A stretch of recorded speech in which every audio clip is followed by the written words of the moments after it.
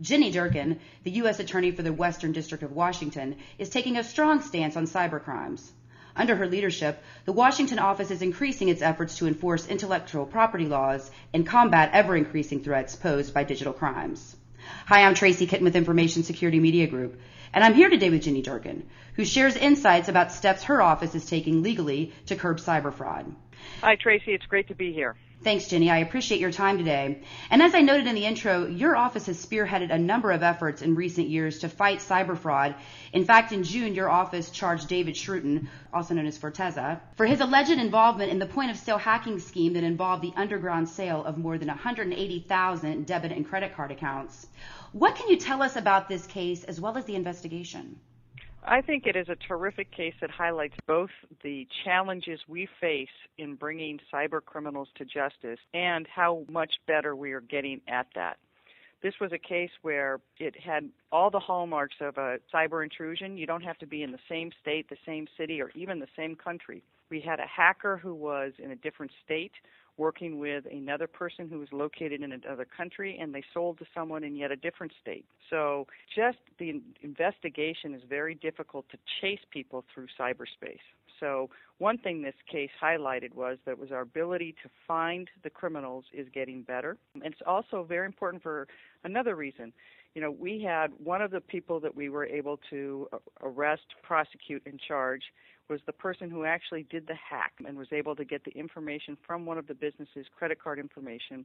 The other person in a separate country we were able to arrest and eventually find and extradite to America was actually able to take that information, then post them to a carding site and sell them. And then the third person we were able to arrest in this conspiracy is actually someone who purchased some of those. So we had all three legs of the stool we were able to get in this investigation, which was really an advance of what we've been able to do before. That's a great point, Jenny, and I do want to ask you about some of the collaboration that your office is doing with overseas law enforcement agencies as well as prosecutors. But I wanted to ask first about another case. This one, of course, goes back to September of last year when your office filed charges against 5 suspects for their alleged involvement in 2 separate card fraud schemes involving ATM skimming, which, of course, is another area where we continue to see a lot of arrests being made. Card fraud schemes involving ATM skimming and POS attacks continue to grow. How are some of these prosecutions, Jenny, deterring criminals, or are these schemes just too prevalent to really curb?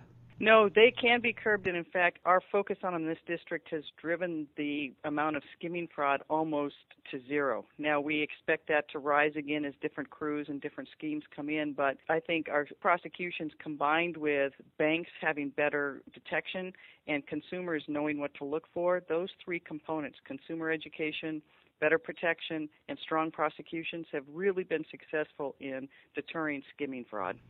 Now, going back to what we were talking about earlier, when it comes to bringing down some of these hackers or even some of these skimmers that involve sometimes overseas parties or criminal gangs, how is collaboration with international law enforcement agencies aiding prosecutions that take place here in the States? Our collaboration with international partners is getting better all the time and is a critical component of this war against cyber fraud. Too many of the times you will end up that some of the fraudsters actually are in a different country and we can't get to them.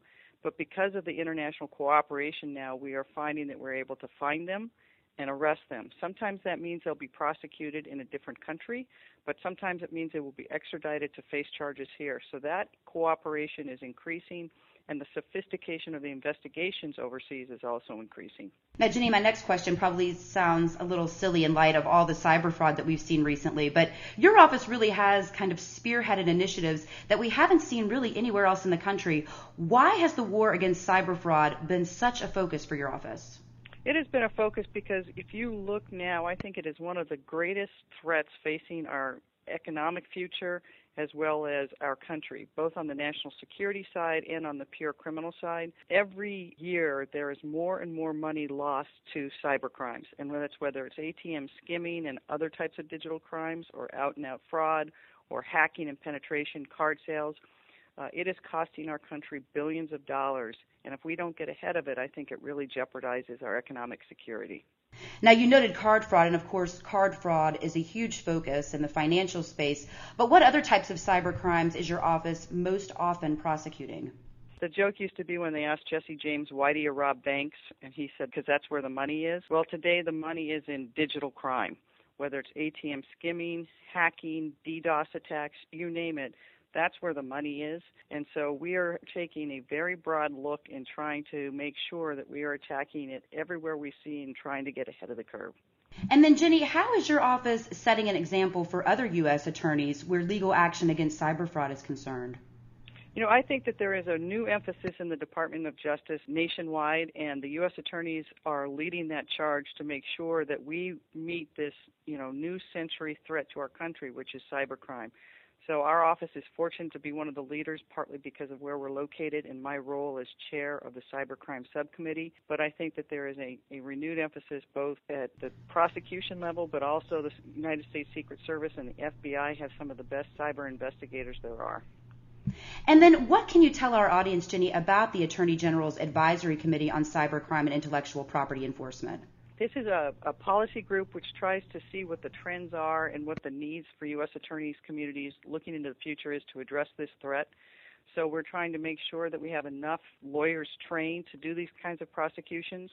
The forensic evidence is difficult to gather and very time-consuming, so we have to make sure we have enough forensic examiners trained in all of our law enforcement agencies as well as our local partners.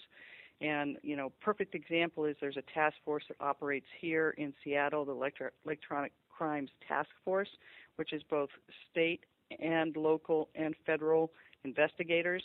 And we have investigators that are some of the best in the country collaborating and working together. Now, I also wanted to ask about the role that you play on this committee. But in addition to your role, I also wanted to ask about the initiatives that you and the committee are working on right now.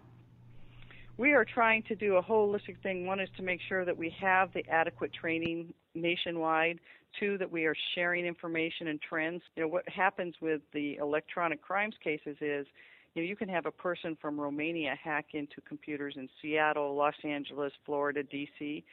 Someone has to be able to see those trends and connect the dots. So one of the very important things in this field is to have those connections, that collaboration, and that information sharing.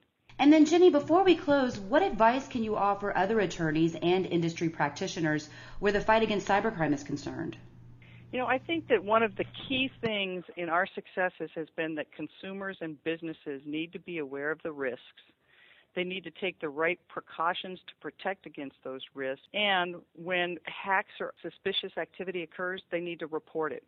And our successes, really, many of them have been because we had a business or a consumer come to us and say, hey, this happened to me or this didn't seem right. That gives law enforcement the ability to do the investigation we need to do and to bring some of these people to justice. Jenny, I want to thank you again for your time today. Thank you very much for your time. Again, we've just heard from U.S. Attorney Jenny Durkin. For Information Security Media Group, I'm Tracy Kitten.